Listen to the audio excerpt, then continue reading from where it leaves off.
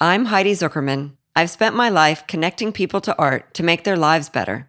This podcast talks about art in contemporary culture and why we should care. Each episode is an impactful conversation with people I find interesting and think you will too, about their life, values, and always about why they think art matters. This is Conversations About Art.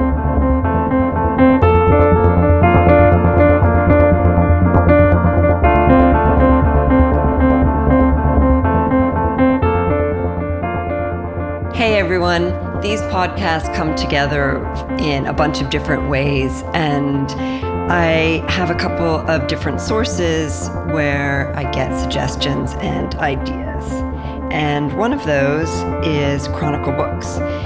They have connected me with the Guerrilla Girls, and today they connected me with Ralph Steadman. I was really interested in speaking with Ralph because of his long-standing relationship with Hunter S. Thompson. And having been a resident of the Roaring Fork Valley for such a long time, Hunter has such a huge presence there. I am excited to share this conversation with you, and we'll get there in just a minute. I don't know about you, but I get most of my things done in the spaces between doing everything else. And I gravitate towards the things I can handle from an app on my phone. Kelly Klee Private Client Insurance believes that people with more to lose need better protection for what they cherish. I have insured not only my cars and homes with them, but also my personal art collection. They have an incredibly well-designed app that's not only aesthetic, but the user interface is superb. I can see each work in my collection and its currently insured value, as well as seamlessly and easily, literally from my phone, add new things as they're acquired. Insurance to me sounds like kind of a boring thing to talk about, but particularly in these uncertain times, I sleep way better at night knowing that the things I love are protected. So check out their website, kellyklee.com/Heidi. That's KELLYKLEE.com/Heidi, and they will make a $50 donation to Artadia, an art charity I've recommended, per each qualified referral. These details are included in the show notes. Is there a piece of jewelry you would like to create? I'm excited to tell you about Best & Co., which offers a smarter way to acquire luxury jewelry. I wanted to create signet rings for each member of my family. Best & Co. worked with me to create a custom design and fabricate the rings. We all love them. The rings are a daily and physical reminder of our connection, even when we're not together. Whether you want to reuse sentimental stones from a family heirloom or create a piece that you've been dreaming about, Best & Co. can help you create it, and their effective and efficient business model allows them to provide significant savings to their clients. Clients regularly save as much as 30% and frequently more when compared with purchasing comparable, high-quality pieces from traditional luxury jewelry retailers. So check out their website, www.bestandcoaspen.com, and use discount code Heidi2020 to receive 5% off of any item on Best & Co.'s website. I was just looking at it today, and honestly, there are a ton of things that I would like to use that discount code for. Also, if you're interested in creating a custom piece, you can email custom@bestandcoaspen.com. That's BESTANDCOASPEN.com. And mention that you heard about Best & Co. on my podcast to receive the special discount. Ralph Steadman is a UK satirist, artist, cartoonist, illustrator, and writer whose work is synonymous with the counterculture of the 1970s. Renowned for his collaborations with the iconic American writer Hunter S. Thompson, he formed an unlikely duo that created gonzo journalism. This lifelong collaboration included the now legendary Fear and Loathing in Las Vegas, originally published in Rolling Stone magazine, which has since become a cult classic. The subject of numerous books and documentaries, at 84, Ralph still turns his keen and critical eye to politicians and popular culture. He and I discuss nude models, the British tradition of cartooning, his first meeting with Thompson, American Presidential Politics, Suicide, Pre-Planning Memorials, The Gonzo Fist, Fax Machines, Travis Scott, Dirty Water Drawings, Animals, Passing Over and God, Sigmund Freud, Leonardo da Vinci, Johnny Depp, Learning to Draw, and Cremation. A bonus of this podcast is not only hearing him recite texts that he has written, but also describing some of his iconic friends in their accents.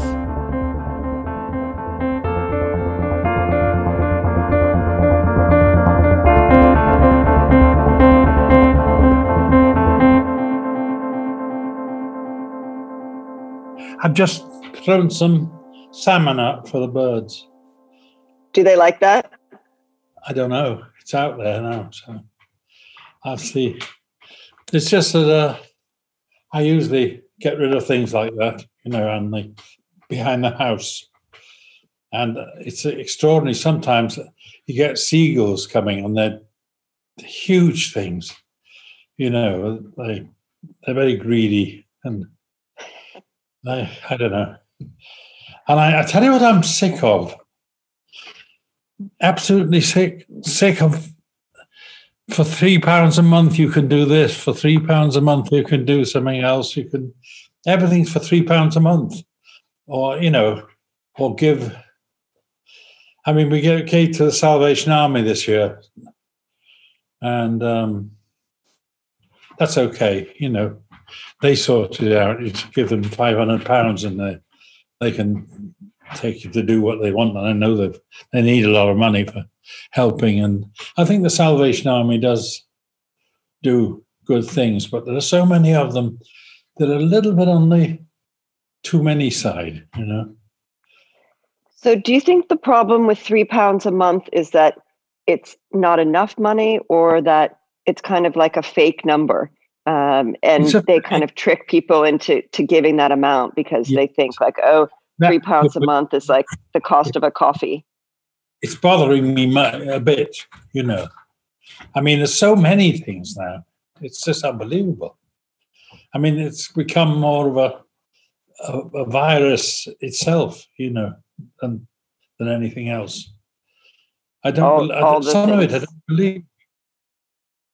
It's just something very irritating about these different. They're jumping up all over the place. We can do that. Yes, we'll do it. We'll save for £3 a month. Yes, good. Yeah. And I thought, well, for what? You could sort of give £3 a month to give £3 a month. To leave it at that. So it's just it's a bit worrying. That's all. But it's a bit spooky. And I'm not sure I believe it all. Well, I think to have a healthy skepticism about most things is a good idea, and that I think is kind of a characteristic probably of how you have been able to provide the kind of commentary on life that you've been able to is to have that kind of criticality and a skepticism at least. Yeah. Yes, just skepticism. Yeah, but I wanted to change the world, and as I say to people, and after 60 years, I've succeeded. It's worse now than it was when I started. I wanted to talk to you about that. And I know that that's been one of your goals and objectives, and it's something that is totally aspirational, and it's something that I think a lot about too. And you now at 84 have the opportunity to look from a place of knowledge and experience over the course of your life. And I've been thinking a lot about this idea of a life well lived, and wondered what you think about that. And I think about it now. I wish I was 48. That's really what I feel. It's a horrible thing, the other. My father, somebody said to him once, "Do you know, Mr. Stedman, I'm 70 today. And, my father said, you bloody look it too, you see.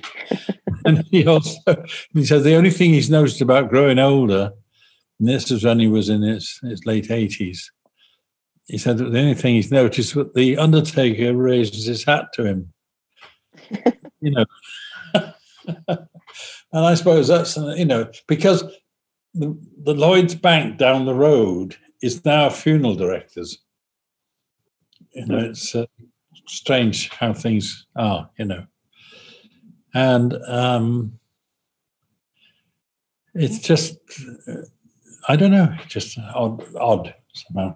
Makes me, and as all these different, there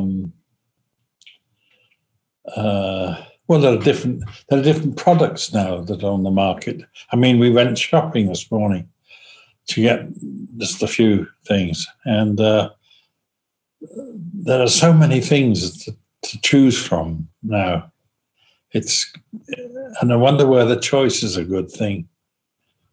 Vast. I mean, everything is a business in its way, and so many people are starting businesses with a little knowledge or something, and they become something. That's what they're selling, and somehow it gets into the pro. I don't know. I think I'm probably becoming an old sourpuss, Everything's a bit spooky, really. You said that you think that things are worse now than they were before, and on some level, it's kind of an easy thing to say, right? And it's probably a pretty common thought, right? That there are things that are worse now. And certainly this year has been super difficult. It's terrible. Yes.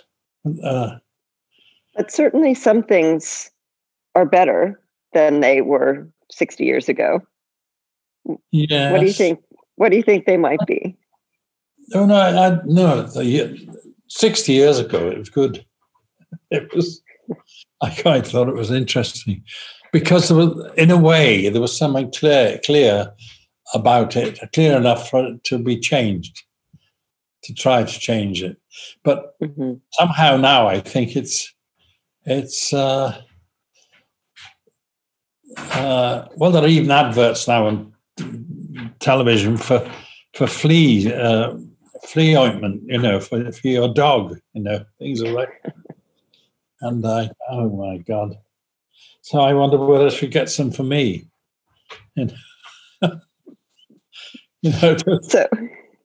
So 60 years ago is when you started your career. And I was looking at the first image in your book, and it's of your sketchbook from 1958, 1959. And there's an abstract work. And I hadn't realized that you were, starting with abstraction. I had a marvelous art teacher called Leslie Richardson, who sadly passed 2 years ago. And we used to go to all the exhibition together after we became great friends, and it was really a pleasure to meet him, to go to the latest art show somewhere in London. And I used to go to him twice a week for art lessons at the Victoria and Albert Museum, the Science Museum and the Natural History Museum, those three museums in South Kent. And so much came out of that. That was because I also went to his life classes, and he didn't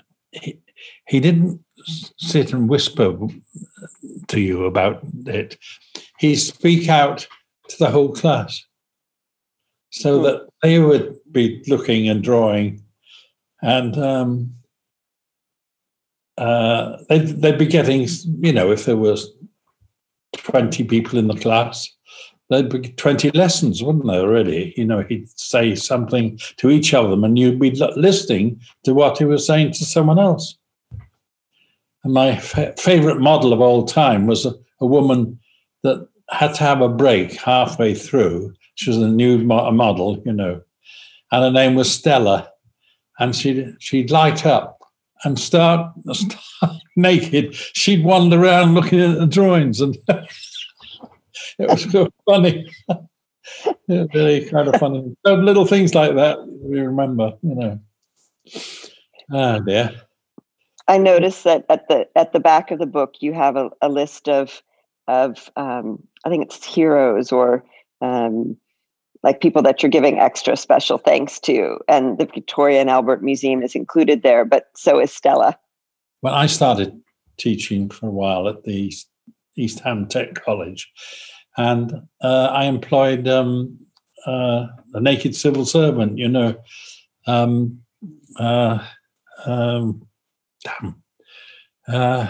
Quentin Crisp. Quentin Crisp, yeah. You remember him? Yes, he was your naked civil servant. He was the naked civil servant, wasn't he? That's where they did a film about him. Yeah. What call that? And he went to live in New York eventually. I think that was. There was once I asked him, because you've always done whatever I've told you to do, you sat there so like this, what that. Is there any special pose that no one has ever asked you to do and you'd like to try it? So, oh yes. And the stool he was sitting on, he got up, picked it up and put it above his head like that.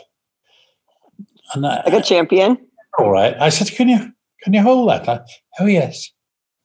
And he held it for half an hour, just like that. That's amazing to do that, yeah. Yes, that was Quentin Crisp. And he never used to bother to dust his flat because he said it's pointless. It goes up and then it comes down again. Never thought of vacuuming it or doing it like that. It was just a strange thing. I really don't know. I know I met him in New York, but I know he went to live there. I wonder where he lived in that interesting place somewhere. I suspect it was somewhere downtown. Can you talk about your first visit to the United States? Yes, I thought I've got to go sometime because it's it interests me to go there and see what there is there, because the interesting thing about their attitude to cartooning is that it's not like the English way, because in England we have a tradition of Hogarth and Gilray and people like that, and they can take a cartoon and turn it into an insult and not see the point of it as just a cartoon, And I was actually told by some, I did a drawing of there was a woman at Kentucky. When I got to Kentucky, I was invited by Hunter Thompson to go to what's it called? It was a Kentucky club, a sort of racing club or so.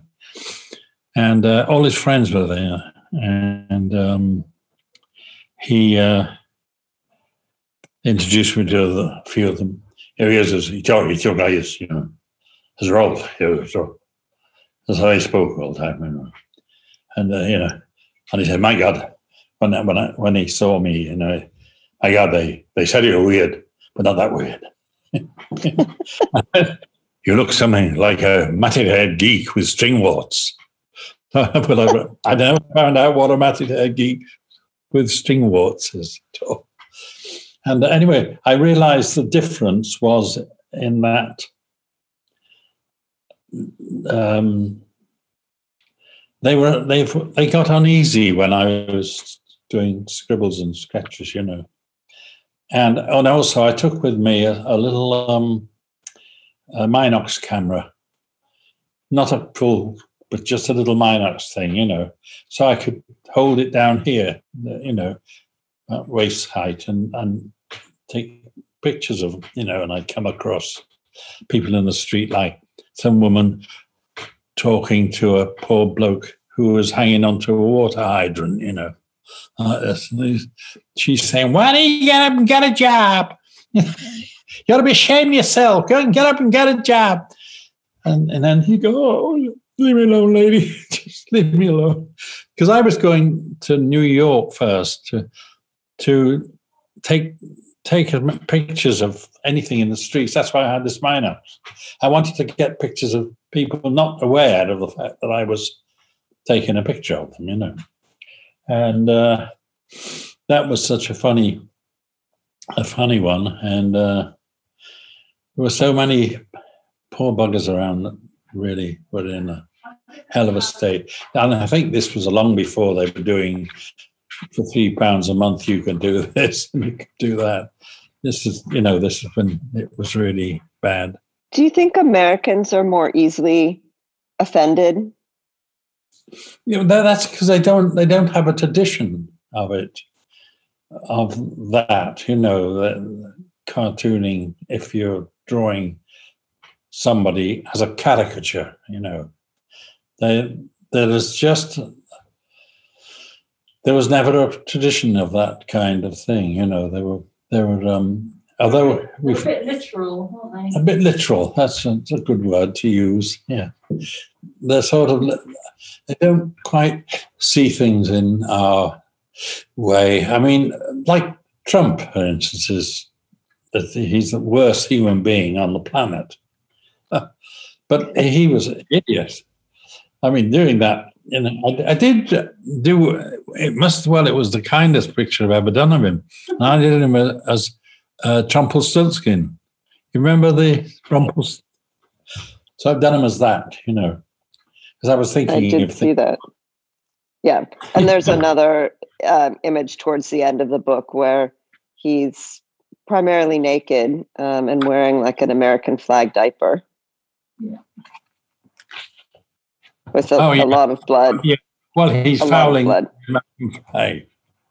That was the idea. And then there was another one there, the Statue of Liberty Takers, that one. And he just is the worst. He's just terrible. I don't really want to do anything about him again. I think it's a waste of time, really. I don't know what you think of Biden, but I think he seems to be quite a different, kettle of fish. I have the great pleasure of having been a longtime college friend of his son, Beau Biden. So I've had the opportunity to know Joe since college. Wow, really? I mean, since I was in college and Beau was in college, yes. Wow, so, amazing. Which is really nice. Did he ever say he wanted to be president? Did he ever say? I mean, I think that was always our hope, when he would come and hang around the fraternity house. So, but it may have been just a youthful idea that it would be cool to know someone who is the president. Yeah, right. Yeah. Well, I quite like that. I mean, my favorite of all is Obama. I think he's really a nice human being. Somehow he just seems such a reasonable person. He's written the new memoir, Land, isn't it? Yeah, that sort of thing.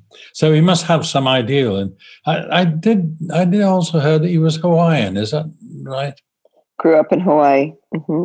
Yeah, that's right. Yeah, and I don't know who else there is that I would. Oh, Ronald Reagan. I don't know about him. He's okay. They didn't worry me too much because we started when I came to America. I was suggested by a man called, it was Paman Dan Ratina and his wife Pam, and they lived in Long Island. And that's how I first came to America. He said, "Why don't you come and stay with us?" And I thought, well, in an interesting way, that was quite good to do that, to have some of the go, in America specifically. And that's what I did. I stayed with them. And I was rung up there by J.C. Suarez, who, he's from Brooklyn, and he spoke, he spoke a bit like that,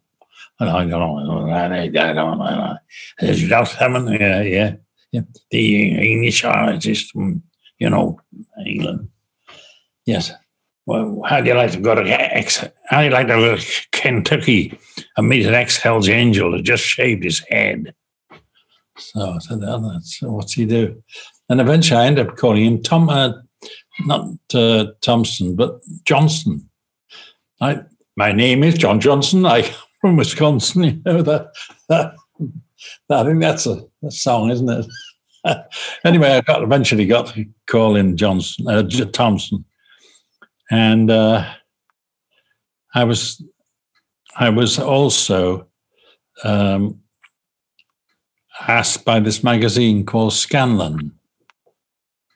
Scanlan was the magazine that I went over there. I was rung up to go and do something for in America.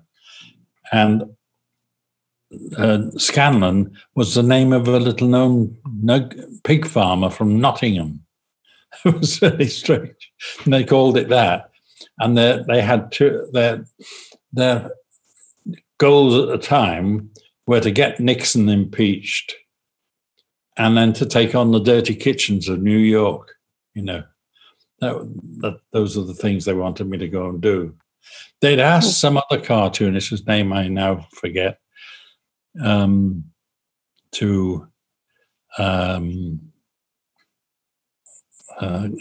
was going to go to meet Hunter, and instead he decided to come to a festival of cartooning in England. So that was quite a good thing to do, because I met Hunter. But it was in the mid-90s when Hunter said, "I'd feel real trapped in this life, Raoul, if I didn't know I could commit suicide at any moment." And I knew he was going to do it sometime. And I was rung up by a man called Joe Petro from Kentucky, saying, "Take your phone off the hook. Hunter's just committed suicide." The bullet hole is still through the cooker hood in the kitchen in Owl Farm. And all the sheriffs of Aspen and around, the Pitkin County sheriffs, there are about 25 of them, they all came to the house and stood over the Hunter's body with one of his books, and read a page just as a mark of respect. I think they all liked him, that he was living in that place. I actually went with him to a funeral director's to talk about his memorial. Years before that, when I'd only met him in about 2 years, and then I was talking, and he wanted to talk about this piece of land he bought in Kentucky, in Colorado, Owl Farm, with 23 acres behind it, and he wanted to discuss his memorial, how he would have it and so forth. And that's what we eventually did, was a memorial to him, with all his. I think there was another man, Benton. Tom Benton, who did the original design, because he was a friend of Hunter's, and he'd already done designs for it, and I think he wanted to do the fist on like that, and that's the Hunter, because I drew the fist and I did it like that, and Hunter said, 2 thumbs, Ralph, 2 thumbs, And he made it look, like that. It's very different, very strange thing that he came up with that idea. That's a Gonzo fist, Yeah, Tom Benton was an Aspen guy and did the original. Yes, Hunter S. Thompson for sheriff. Yeah, that's right. That's right. And there's a film about that too. A whole film about the whole idea. His idea was to have a desk to put outside his office as sheriff's office if he became sheriff. And so they could listen to people complaining about any drug worth taking shouldn't be paid for. That was his idea of things. So that's what he thought, So I don't know whether I can find that thing, but I also there's a bunch of them together that look pretty iffy, I remember drawing them as a group, saying, "Vote, vote now," and was it vote for sheriff and vote before he shoots? That was it. Yeah. Anyway, those funny days. God, it seems so long ago now. Well, I suppose it was really 1970. How long ago was that? 50 years. 50 years. Oh God, it's frightening, isn't it? Can you talk a little bit about the idea of Gonzo and Gonzo journalism and Gonzo imagery and what that means to you and what that meant to you and what the appeal is? Hunter never heard of it was Bill Cardoza. He's from Sausalito, across the bridge. And the first thing he saw of ours, which together and I did the drawings, and he said, "Hey," to Hunter, "Hey man, that's pure Gonzo." And Gonzo? What the fuck's Gonzo? So, well, it's just Gonzo, man. It's just great, It's crazy. What do I mean? I like that. Gonzo. It's a nice word. Good word, yeah. Okay. Let's call it Gonzo. And that's how it came about. But it's a Portuguese word and it means hinge, which I suspect, I've always thought, that it was unhinged. Exactly. That's what it must be, And so it stuck, People started. I've still got some letters from him. He wasn't very good with electronics, Well, I'm not much better either. But he really didn't like it. He liked the fax machine because it was like typing, and then, you see the piece of paper come out, and it was fundamental, absolutely clear, that whatever you typed, you could actually print it out, And he was always talking about the fax machine, but not. Oh, that was another thing. I took him down to our local pub when he came over here, and what was it? Chivas Regal. I said Martin was the name of the publican down there, and I introduced him to Hunter, and he told me afterwards how kind Martin was, because he lent me his gun and his daughter. And he you know how we do these little optics of a measure of, I said, "Martin, you better make that 3 measures, 1, 2, 3, and put it in front of him." And Hunter said, "What's that, a sample?" So he had a little whisper with me afterwards.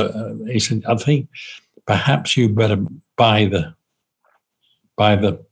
Chivas Regal yourself and in the off license somewhere, in a liquor store, and leave it behind the counter here. So when he comes in, because he went in every day, he was going down to see Martin.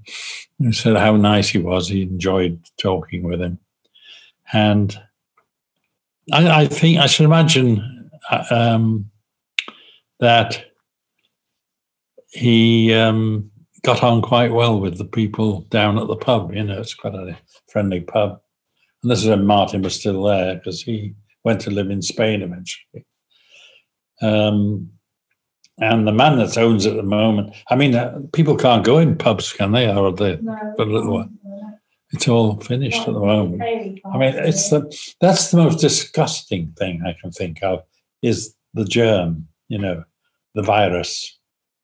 It must be such a filthy thing. I mean, I notice that the last image in your book is an image of the virus, and nice. It has kind of a face too. Yes, it does, but it doesn't really. It's not nasty enough, actually. It's not actually, because it almost seems like it's smiling, or at least it has a mouth. Yes, it has one. Right. Just yeah. I should draw it. What I do sometimes is I put a piece of paper on the floor, and if I want washing my brushes or pens in the water gets dirtier and dirtier, and if you leave it long enough, it gets smellier and smellier. And the dirtier and smellier it is, if you pour some of it splat onto a paper and then leave it to dry, which takes about 3 or 4 days, the smellier and dirtier it is, the more textural it becomes. It's interesting, that. That's something that I've learned. So I started doing dirty water pictures, pictures where the dirtier the water, the more texture I'd have in it, and not trying to draw texture, because you can't really draw texture. It is something that is much more natural, more evocative of something natural. And I don't know, just seems to me. I'd never heard of these guys before. Travis Scott. Did you know Travis Scott? I did. I like rap music and hip hop music. My kids think it's hilarious that I do, but I was going to ask you about the Travis Scott project. Yeah. Well, I spoke to him on the phone, and not really knowing. I'll send some pictures, and I'll try and do something from that. I won't be too. I'll just try to make it fun, because. Were you going to say you wouldn't be too critical? I wasn't going to be too critical. Yeah, I wasn't going to make it nasty, because it should be funny in some way, and I just think that. I listen to some, but I really don't like it much. I'm not that keen on it. But he was a nice enough fella, and his friend Giorgio, or whatever his name, Kramer, Huncho Jack and Jack Huncho. I mean, Muncho Jack. I mean, they don't leave a lasting impression. And I've just been reading a book about Bob Dylan that goes more into the life of the imposition, the police. It's called Grown Up Anger, and it's really more about the official nature of authority.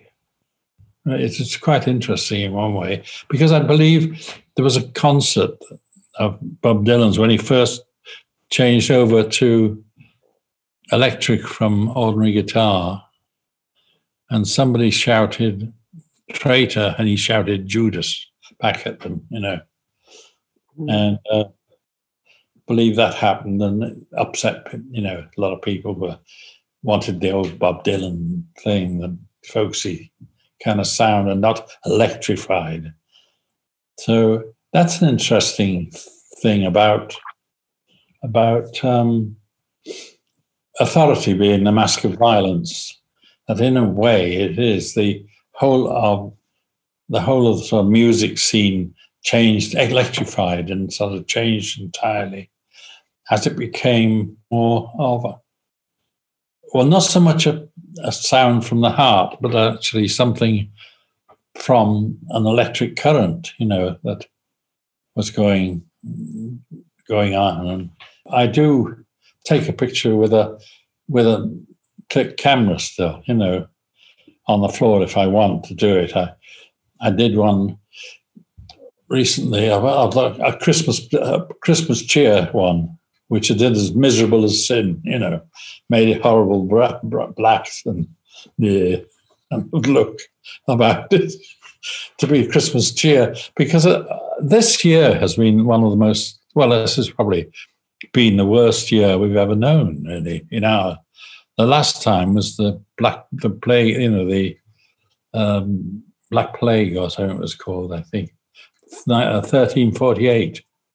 That was the last time we had anything as bad as that, when 200 million people were killed and died horribly, I should imagine. And it was so one of the things that comes up in the introduction to the book and in a lot of kind of media around you is a highlighting of kind of the difference of how people might think you are based on some of your imagery, and how you present. So I'm horrible. Well, I should do some more stuff, shouldn't I? Really, I should, and I shouldn't be talking to you nicely at all. I should be as rude as anything, It's funny. Well, I think there's often a gap between perception and reality. And I think people often want to assume the most simple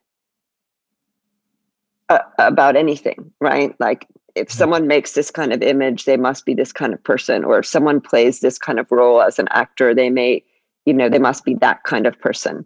But I do wonder, not just about that kind of gap, but you talked about how what you're creating exists in your head, and that putting them on paper is an opportunity to allow that kind of escape.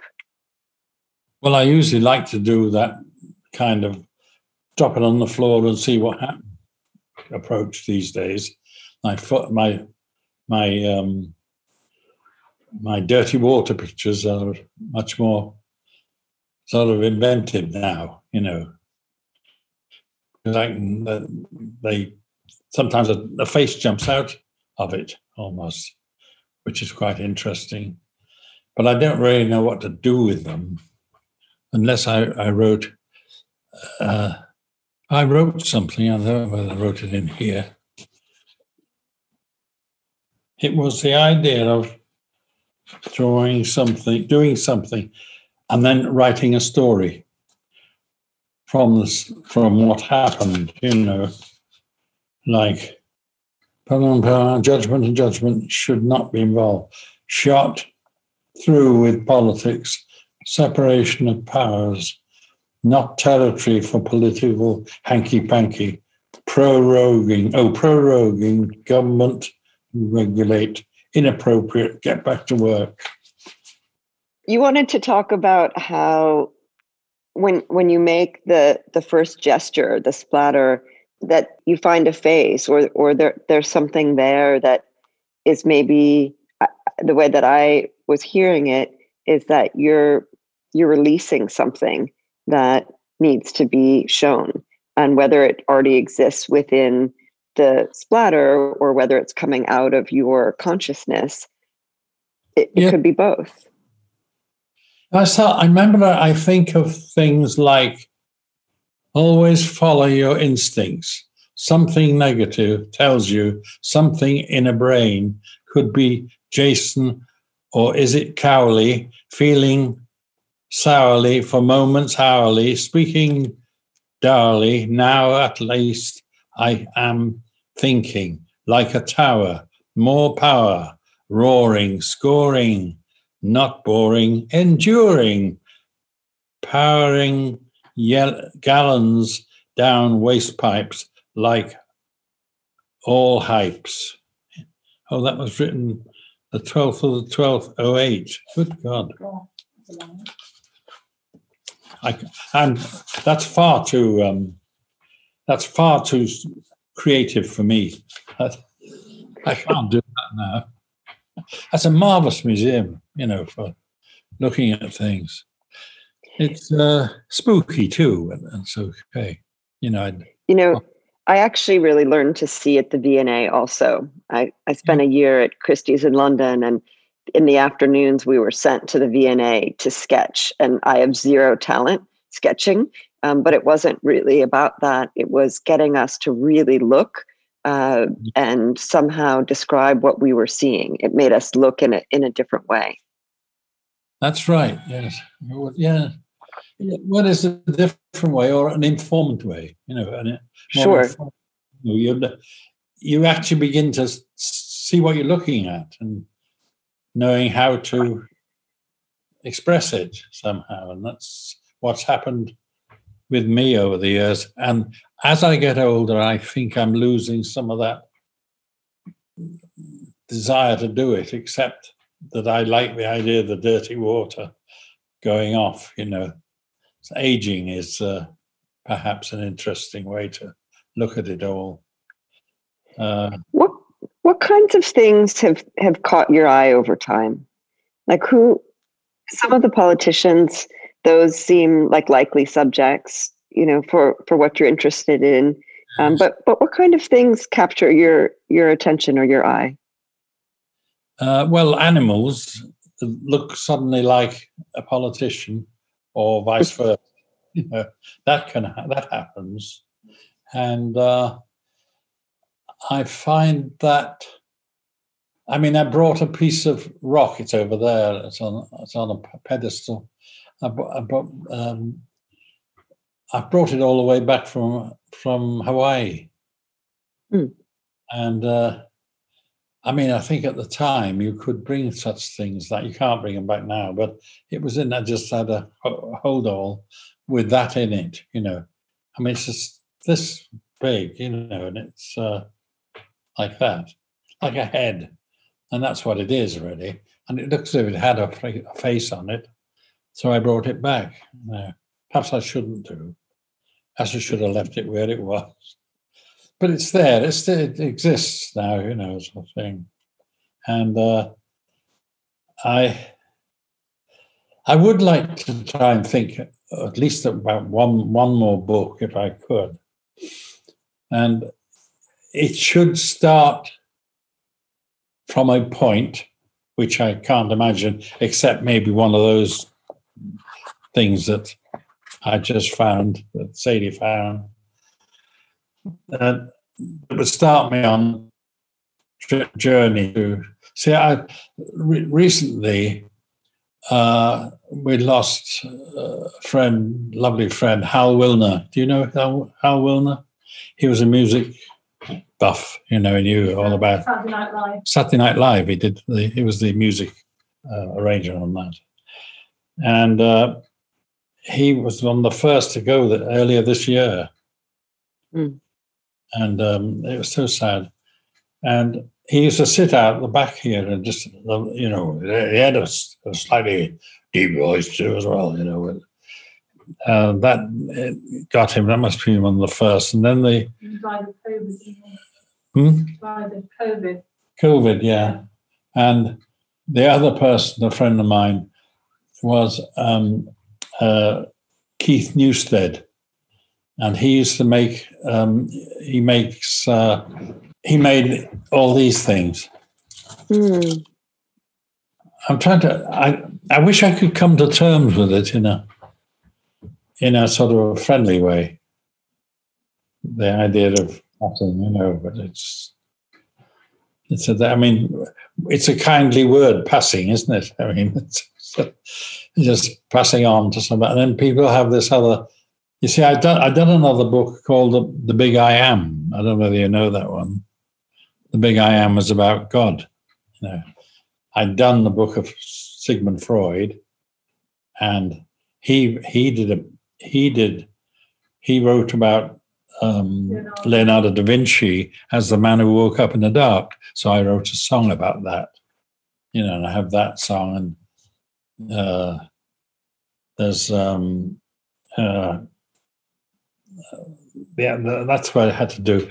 I had to go to Vienna, to the 9th district, find its house, and I was by the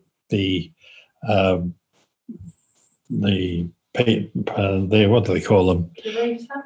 The caretaker, if you like. Could I see the room where Freud used to interview patients, so-called patients? I mean, a lot of them were rich ladies from Vienna who had nothing else to do with their day and went to Sigmund Freud and got chatted up. I mean, he must have enjoyed some of it. Funny. And I found it, and it went downstairs to the actual consulting room, and it still had in it the sink, like the square sinks, white sink, old-fashioned sink, had that. And I said, where was the consulting couch? And I was told where it was, just here. So I lay down on the floor there with my little camera and took pictures of the walls and everything to see just what it looked like if you were one of Freud's patients. Because I eventually I did do a drawing of sitting in a position where Freud would be talking to you, And the old wallpaper is still on the wall from the 30s. Amazing, really, to see it, But it was all there. And also where his barber had been, and the Café Lantman, where he used to go and have a lunch, midday lunch.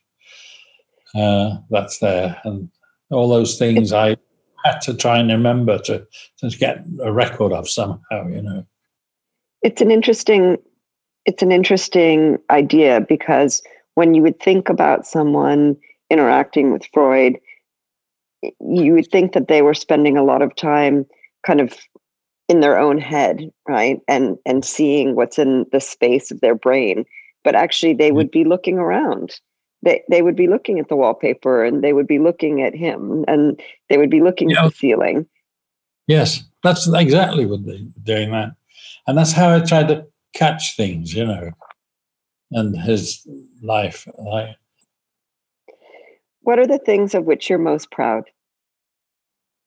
I think the Leonardo book was most interesting, particularly as it was Freud who sent me on that path, because he wrote it, that Freud was the man, that Leonardo was the man who woke up in the dark.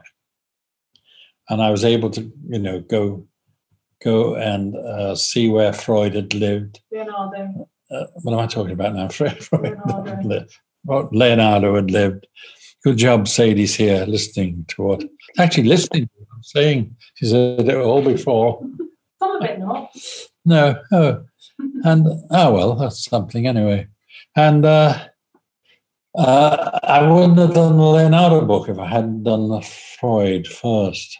Because when Freud said he was the man who woke up in the dark, it was such an interesting idea to do a book about the man who had woken up, as it were, before anyone else, to the spectacular nature of life as it changes and evolves. Sometimes it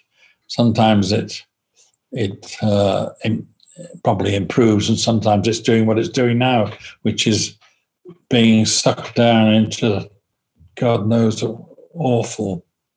I mean, I don't think we've seen the worst of this yet. I mean, this people are talking about Christmas and. Well, don't say that you're getting the vaccine on Saturday. What? You're being vaccinated on Saturday. Oh yes, I'm being vaccinated. Yes, I've got to be vaccinated. Well, I don't know whether it'll happen. I don't know which side is it. I don't know where it's. Probably this side, and higher up too than usual. I mean, I had a flu jab, but the other one, I don't know where you put. Then I've got to go 21 days or something after that for a second one, haven't I? It's horrible. So, I'm not. Did you Well, did you enjoy having Johnny Depp make the documentary about your life and your work? Oh yeah, he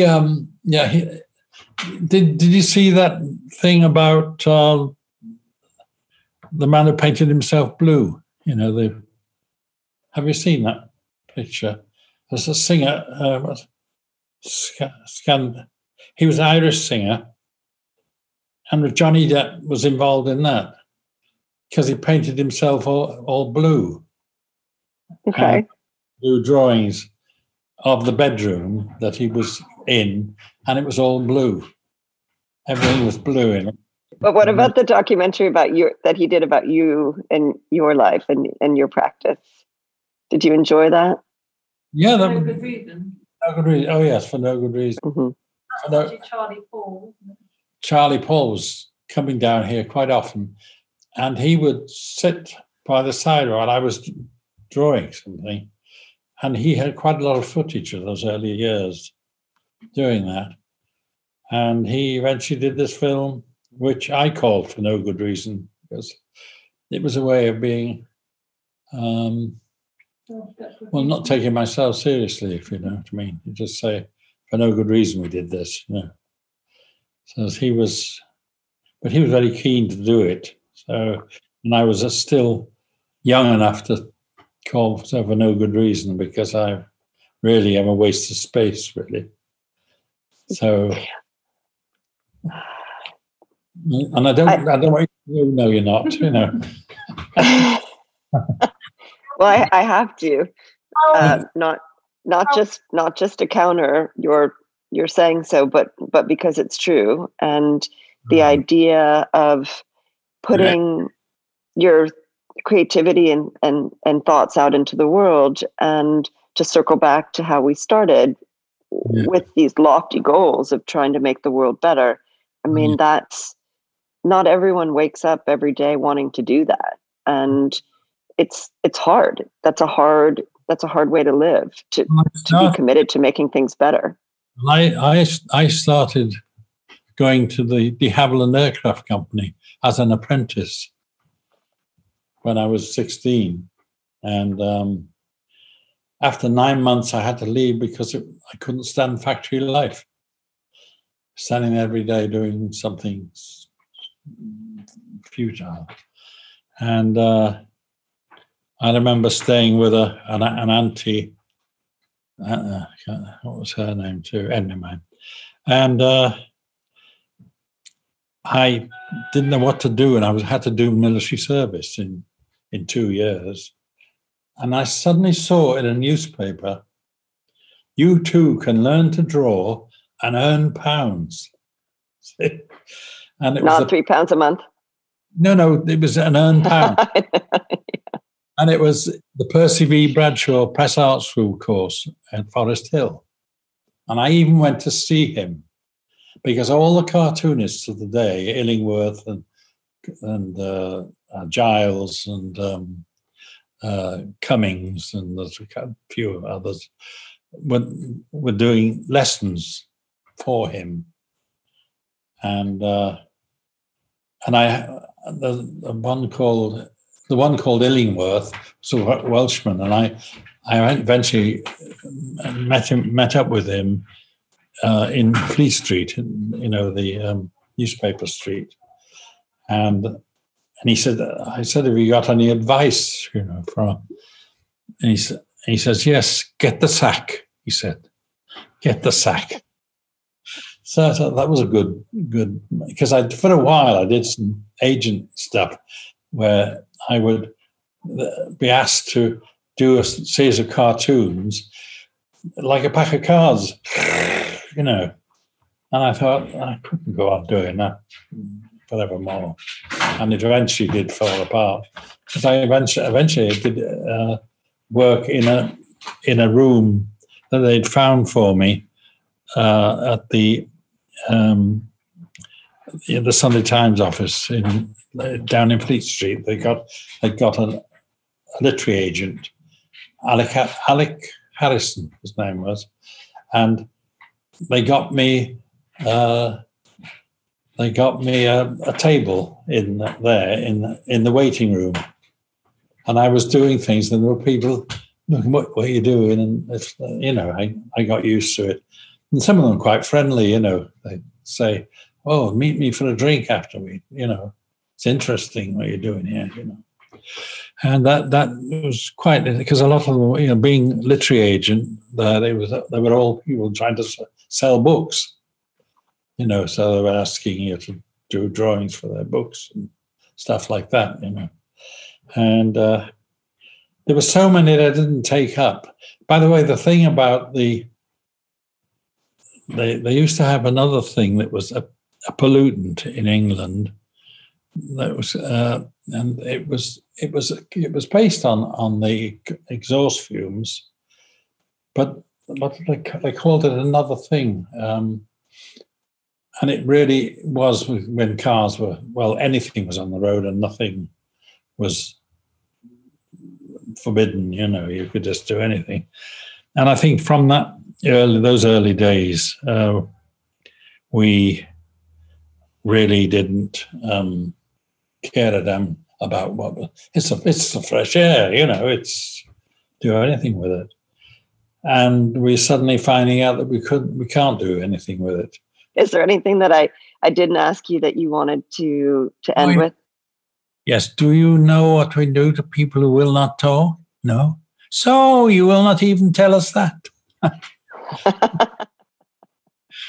That's a joke I'm thinking of. Like Monty Python, isn't it? It's a bit like Monty Python, yeah. Spike Milligan. Spike Milligan, yes, he was marvelous. When on his grave it said, "I told you I wasn't feeling well." That's what he's got as his grave. It's epitaph. Yeah.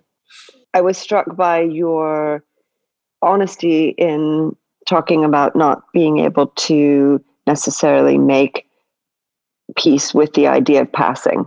And then how you followed up right away pretty much with the reference to the book you had made about God and belief. And we're living in a time where these big issues that maybe we can go through years without thinking about, we're now thinking about kind of on a daily level. And I think your work really is incredible in that way, because it gets us to think about things that we might otherwise want to ignore, but it puts it right in front of us. Ridiculous the way on a Sunday here, if you have the church service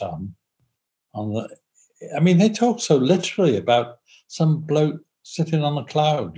So it's daft. It's really quite daft. There's no imagination in it at all. It could be something else. It might even be the virus itself that we're living with at the moment. And that is part of the God that supposedly exists out there. And he's actually a bloody nuisance, and he's just playing with us, and seeing how many sufferings could happen in a day or a week, because they do a daily thing. It's terrible, really. I don't know. I've never known a thing so bad as that, except that the Black Death. 13, and the year I remember, 1348. I remember it well. I was there at the time. Perhaps I should do a book about the black white death, or something of that kind, and do something as dismal as I can do, and then put in the odd yippee and hooray. There you go. Well, I think we've come up with at least three new book ideas for you, and the goal of at least 90 years. So we know what you're going to be doing. Yes. Yes. My father was 94 when he went. So, and my mother was 89. Yes. So she went on a bit longer. But I think they're talking about that one. I think cremation is the best thing. There can't be many more bodies laid in a huge, bloody, deep hole and just burn people, On that note, I think that's the perfect way to end. Thank you for talking with me today. It's an honor and a pleasure. I'm not so thank to you, you. Heidi. Bless you, Heidi. Bye. Bye. Thank you. Bye. Conversations About Art is part of Heisey.art, a multi-platform project that connects all to art through a podcast series, books, talks program, brand collaborations, TV, and more. This episode was produced by Simon Illa. Our theme music was composed by Eric McDougall. If you like what you heard, please subscribe and review us on whichever platform you listened, as it helps us further our goal of connecting all to art. We will be back again every Tuesday with new episodes. Thanks so much for listening.